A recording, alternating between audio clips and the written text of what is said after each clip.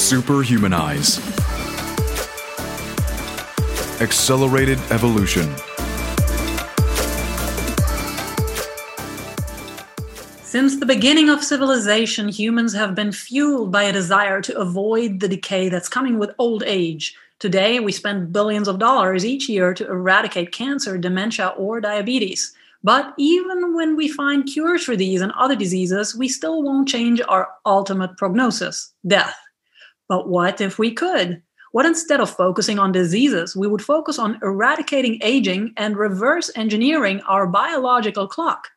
Today, science is on the brink of providing us with the proverbial fountain of youth and the possibility of living radically extended and healthy lifespans. For those who are familiar with the subjects of aging, transhumanism, and futurology, today's guest, Dr. Aubrey de Grey, needs no introduction. He is the biomedical gerontologist known for his view that medical technology will one day allow humans to control the aging process and live healthily into our hundreds or maybe even thousands. In fact, Aubrey has said that the first human being to live to 500 years old may already be alive today. Dr. Aubrey de Grey is the Chief Science Officer of Sense Research Foundation, a California-based biomedical research charity that performs and funds laboratory research dedicated to combating aging. In addition, Aubrey is editor-in-chief of Rejuvenation Research, the world's highest impact, peer-reviewed journal focused on intervention in aging.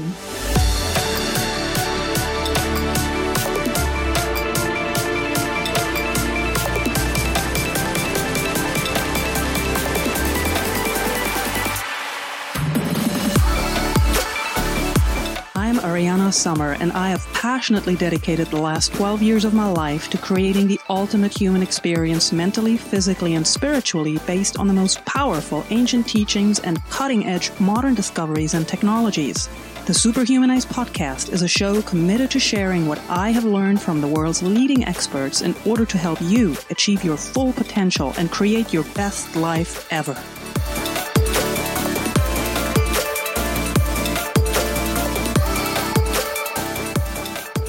Fantastic to have you here. Aubrey, thank you for coming on the Superhumanized podcast. Well, it's my pleasure to be here. Thank you for having me. Aubrey, you have dedicated decades of your life to the research of aging and preventing it. Please tell us why aging is the biggest health crisis the world is facing. Yeah, I think really the surprising thing is that anyone would need to ask that question, because it is completely clear and, unarguable that aging is the thing that causes far more suffering in the world than everything else combined. Aging is responsible for 70% of all deaths worldwide. It's responsible for at least 70% of all medical expenditure worldwide, probably more like 80%. It kills people. That's kind of important. But the amount of suffering that it causes before it kills people, because after all, it tends to kill people slowly, that's the main thing. And I think really the only explanation for why people have any uncertainty about this question is that they have a kind of an incorrect frame of mind about what aging even is. They think, there are these terrible diseases of aging, like Alzheimer's and, atherosclerosis and almost all cancers and so on and so on and so on, which are definitely terrible, and let's fix them. But then they think of aging as something completely different that's kind of off limits to medicine and natural and inevitable and universal. And they kind of say, well, okay, so, we just got to live with that. It's like, asteroids might hit the Earth. We can't do anything about it. So let's just put it out of our mind. And that's ridiculous. Absolutely ridiculous. I mean, all the other goals of medicine are ethically uncontroversial. Nobody would argue that there's a problem with developing a cure for cancer. Nobody would say, let's stop developing medications for the elderly and let's just let them die a natural, quote, way. Do you think this is kind of thought process is maybe tied to our past, where our daily lives were more intertwined with religion? Where does that come from? I would say it's a bit more complicated than that. I would say that it starts from the understanding, which I think civilization has had since the beginning of civilization, that aging is an unusual type of health condition in the sense that, first of all, it happens much more slowly than infections that kill you. but also it happens at a relatively predictable age. It happens to different people at only slightly different ages. So it kind of feels, from a non-biological, non-medical perspective, it feels different from infections. Also, there's absolutely nothing that anyone has been able to do about it until now. So it also feels that it's inherently vastly more difficult to deal with than infections. So people have to kind of psychologically cope with this. They have to find some way to get on with their miserably short lives and make the best of it, without being preoccupied by this terrible thing that's going to happen to them in the future. There are all manner of ways of doing that. One way is to kind of pretend that it's some kind of blessing in disguise, like to pretend that there are other problems that would be created if we somehow solve the problem of aging, and those problems would be so bad that they would be even worse than what we have today, which of course, tends not to be terribly well thought through, shall we say.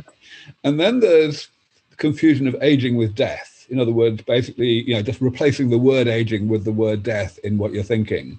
And that is, very closely tied to religion, which you mentioned a moment ago. People say, okay, well, when we die, we're going to a better place, and therefore, it's not such a bad thing. And therefore, aging is also not such a bad thing, which totally doesn't follow.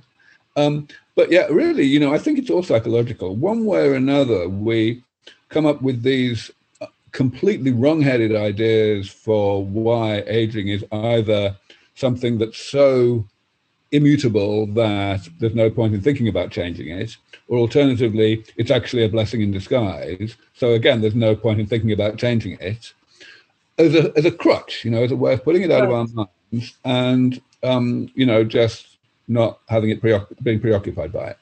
Right. And I think it's high time that we people, individuals, start rethinking that, reframing that, and also our policymakers start reframing that. I want to talk about this a little bit further down in our conversation, but what actually causes us to age? The biggest thing that I have to get across to people when I start, when they don't know anything about this, is that aging is not a mystery. That aging is actually just the same phenomenon inherently in a living organism like you or me as what it is in a simple man-made machine like a car or an aeroplane. It's not a phenomenon of biology like, consciousness or whatever that emerges from. It's a phenomenon of physics, that any machine that has moving parts, whether or not we call it alive, it's going to damage itself as a consequence of its normal operation. Various changes are going to happen to its substructure, its microscopic structure and composition. And those changes don't matter for a long time because the body is set up, or the machine is set up, designed to tolerate a certain amount of those changes. But we call those changes damage, and the reason we call them damage is because there is only a certain amount that the machine can tolerate, and eventually there's too much and the machine starts to function less well and eventually not to function at all. Exactly the same for the human body. So really, if one understands that and one accepts that whether or not there is a non-physical component to being human, it doesn't really matter because the physical component, the human body itself, is what matters here. Everything non-physical might exist is trapped within the physical, right? It's just a machine. And therefore, all we have to do is the same preventative maintenance that we do on a simple man-made machine. Right. And there are ways we could do that maintenance on the human machine. You actually outlined the hallmarks of aging in your book, Ending Aging. And at the Sense Research Foundation, you and your colleagues are targeting 7 particular areas of cellular decay that may be combated, including stem cell exhaustion and senescent cells. Can you talk about some of those, please? And as well, tell us about the strategies to prevent these. Yeah, sure. So I first put this classification of the problems of aging, the damage of aging. I first put it forward back in 2000. Well, that's when I had the idea. The paper came out in 2002. And it took a long time for the whole idea of this divide and conquer damage repair approach to gain traction within the scientific community. But over the past decade, it certainly has had traction, and various other people have come up with different classifications with 9 categories or 6 categories or whatever. Mm-hmm. And so the critical thing that I want to get across to your audience is that it doesn't really matter how many categories you have. Really what matters is how you choose to classify things, because there are thousands of different types of damage that happen in aging, and this is just a classification process. And therefore, one has to answer initially the question, what's the point? What's so good about classifying things?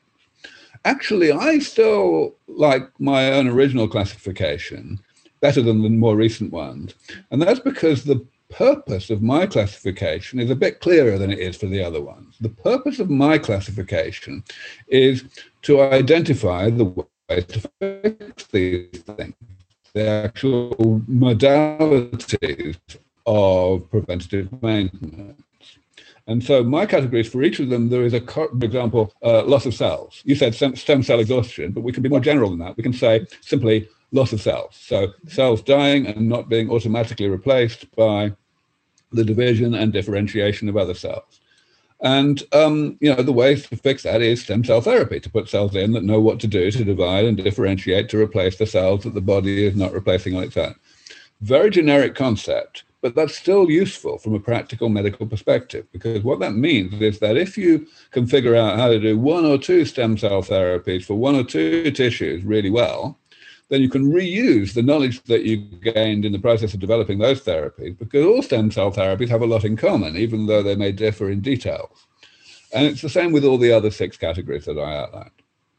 And if I may ask you, so stem cell therapy is, of course, something that now is in the public discourse. People have heard of it. It is something that is available, of course, not all over the world, but if you have the money and the know-how, you can have this kind of a treatment done. However, it's still very, very expensive. For people who would like to do something for themselves right now, what modalities, what technologies are available that may also be a little bit more affordable? Yeah, right. So here's the thing. Number one, at the moment, you're quite right, high-tech therapies are expensive. Well, high-tech things that are new and experimental tend to be expensive. Mm-hmm. Things that are affordable because they're easy to produce and cheap to produce, and that typically means they've been around a long time. But that also tells you that they basically don't work, because if we knew how to fix this already, then people like me wouldn't need to exist, right? So to be honest, there isn't a lot that you can do over and above just living the way your mother told you to, and not smoking and not getting seriously overweight and having a reasonably varied diet. That's basically it. And, that's a shame. And certainly there are some things that some people can do that will marginally improve on that. But I can't give any specific advice because it's different things for different people, right? So really the only generic advice I can give is pay attention to your body and, try and do what your body seems to tell you it likes. Because different people's metabolism is just, subtly different. But here's the thing. The reason why stem cell therapies are so expensive, even though there's actually, there are some stem cell therapies that have been around a long time now, is because they, on their own, they don't actually work very well. They don't really work appreciably, they don't do anything much that we can't do with supplements and such like. And as such, there's no public pressure to cause the improvement in the technology to go faster so that things get cheaper that way, or for that matter, to have taxpayers' money thrown at the whole thing so that at the level of the end user, it's not expensive, even though it is expensive at the beginning. There's not much pressure for that. But that's going to be completely different in the relatively near future when we can combine stem cell therapies with other therapies that, fixing the other aspects of damage in the body. Because that, in combination, will deliver an enormously greater improvement in how long people can stay healthy and therefore how long they can stay alive. And the magnitude of that improvement absolutely determines the magnitude of people's interest in it, people's willingness to pay, people's willingness to vote for taxpayers' money to be spent on it. And on top of all of that, it will pay for itself because people who are not sick are more productive. They can continue to contribute wealth to society. Their kids are no longer having to look after them, so the kids are more productive as well. And, of course, the medicine itself is cheaper than the medicine we spend today. The vast majority of medical expenditure in the Western world especially, but elsewhere too, on just keeping people alive in a poor state of health for a bit longer than otherwise. Superhumanize. I think it's going to be a huge incentive for governments, for politicians and policymakers to actually write it on their banners that they are pushing for affordable, true anti-aging technology, because people are going to demand it. And it's also going to be a huge economic factor for countries, just push down the cost that illness causes that is, of course, related to aging. You mentioned something, you talked about supplements and eating right. And this, of course, is all very individual. Every body is different. Every metabolism is different. Ray Kurzweil, the futurist, he predicts that the singularity is coming in 2045. And his own way of prepping for that is by eating, oh my God, I don't even remember, a vastly high amount of supplements in order to keep himself in shape. Until then, I personally am a biohacker. I also am very focused on maintaining and optimizing my body and brain function. In your mind, how much sense does that make? Once these technologies you're working on become available, this is true repair, not just a little bit of maintenance that somebody like I might be doing. Should I just go ahead and drink vodka and party and bank on the technologies coming soon enough to actually be able to rejuvenate me and keep me in shape for a very long time? It's all a numbers game. It's all a matter of balancing probabilities. And that balance is very different for different people, depending, of course, on how old they are, depending on how healthy they are, depending on a lot of different factors. So it's easy to look at Ray and say, well, okay, Ray takes all these supplements, Aubrey doesn't take anything. Why do they disagree? And the short answer is we don't actually disagree all that much. Because the thing is, Ray and I are on opposite ends of the spectrum of good fortune in terms of how our bodies already are naturally. I have had my biological age tested half a dozen times in various sophisticated ways over the past 20 years, and I always come out ridiculously younger than I actually am. So I'm just a lucky guy. I'm well built. Ray, on the other hand, has a lot of cardiovascular disease in his family. He came down with type 2 diabetes in his 30s, which is, it's not unheard of, but it's rare.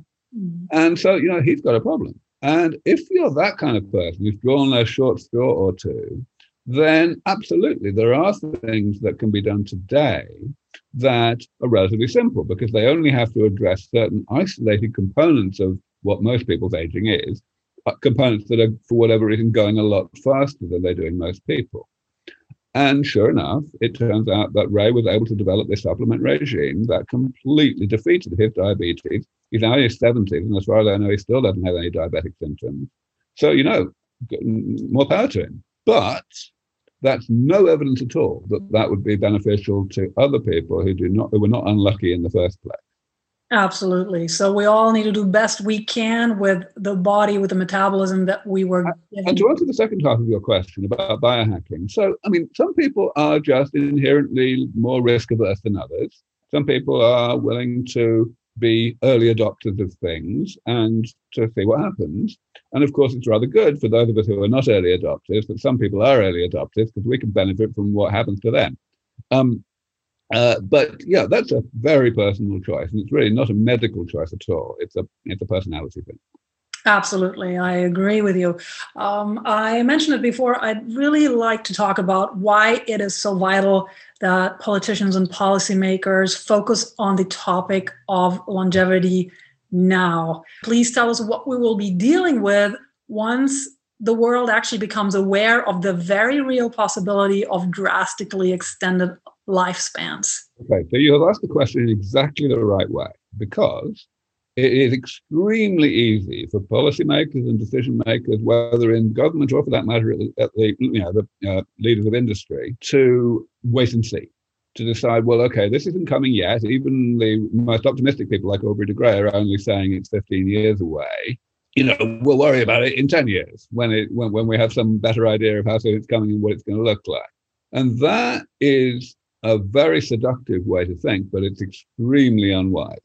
Because, as you just said, the thing that policymakers and decision makers really need to be anticipating is not the arrival of these therapies, but the arrival of the anticipation of the therapies. In other words, there will be, and there is already, in fact, the murmurings of progress in the laboratory that is sufficient to lead to a change of tone, a change of emphasis of experts in the biology of aging.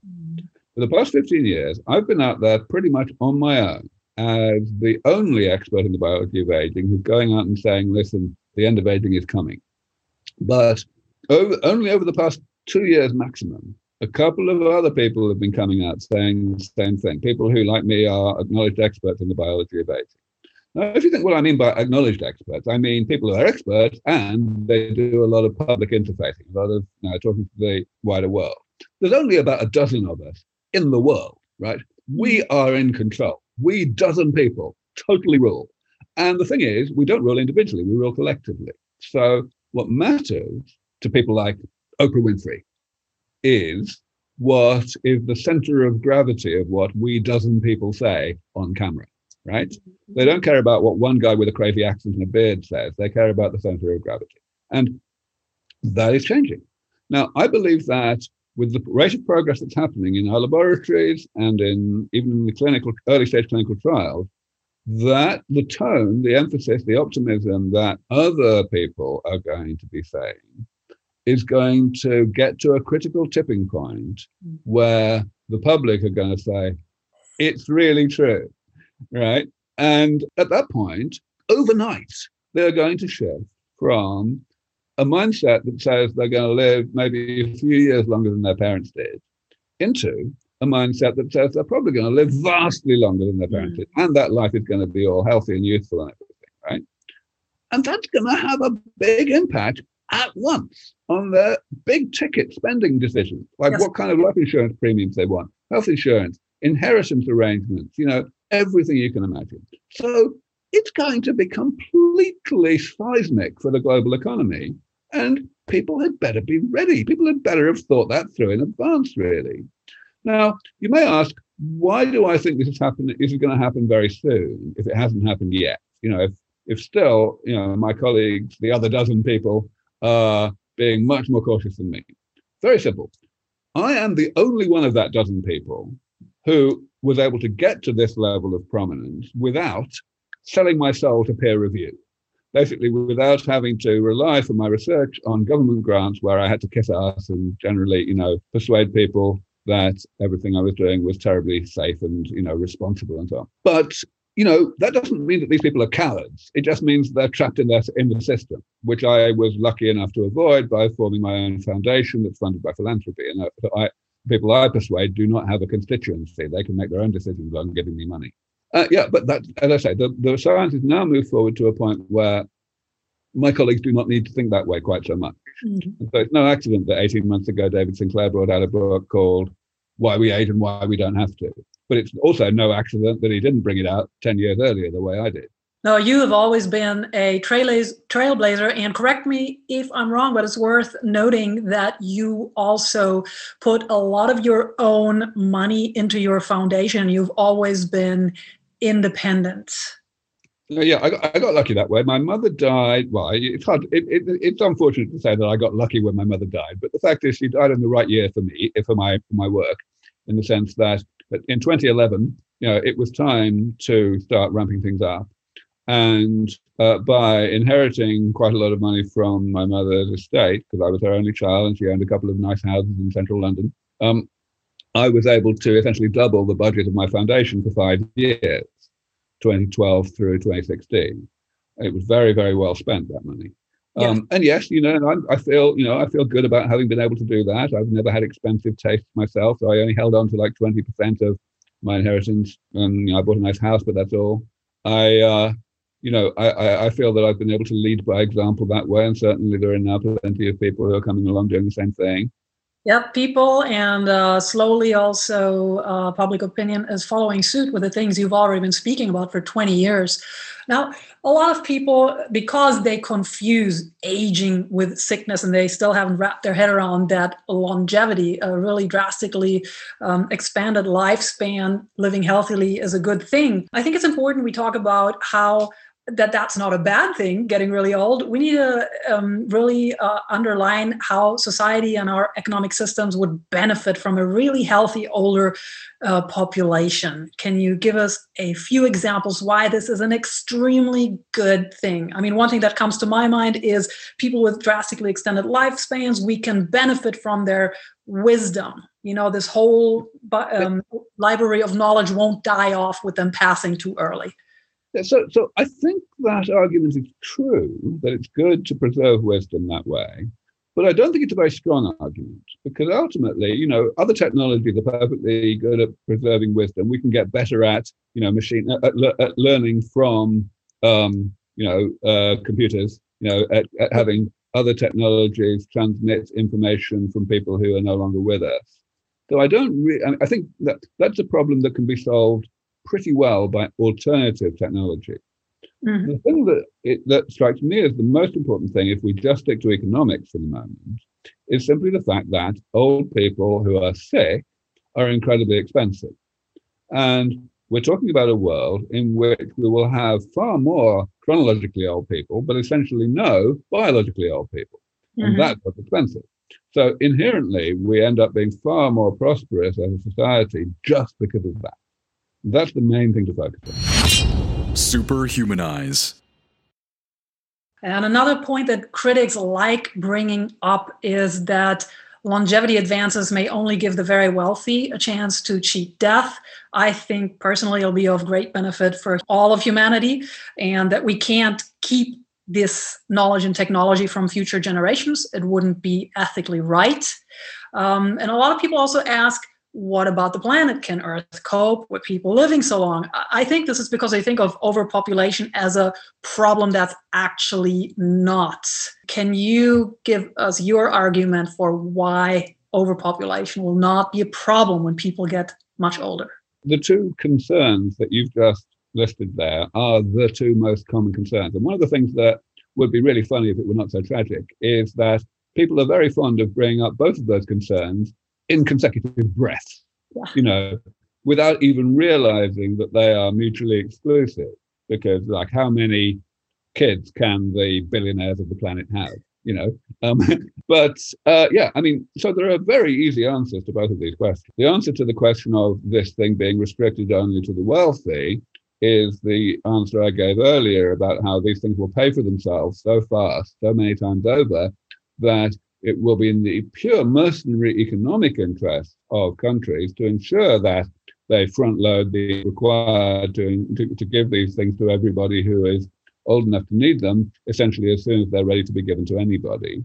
This is a very, very straightforward economic argument. It doesn't rely on even the electoral imperative, the fact that it's going to be pretty hard to get elected unless you commit to doing this.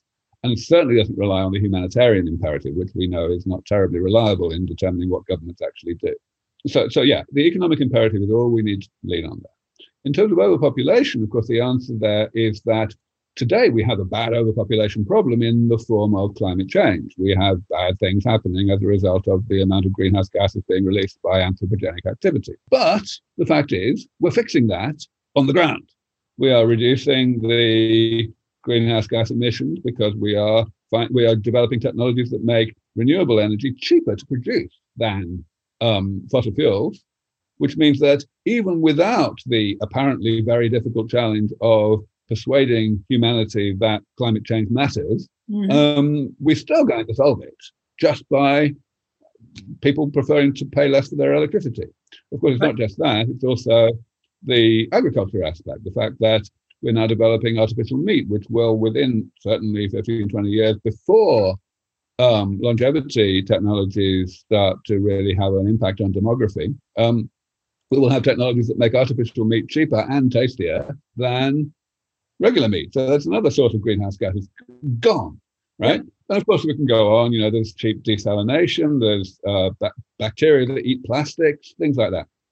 So really, all we have to recognize is that every aspect of overpopulation as we currently know it is a problem of pollution, not a problem of having enough space.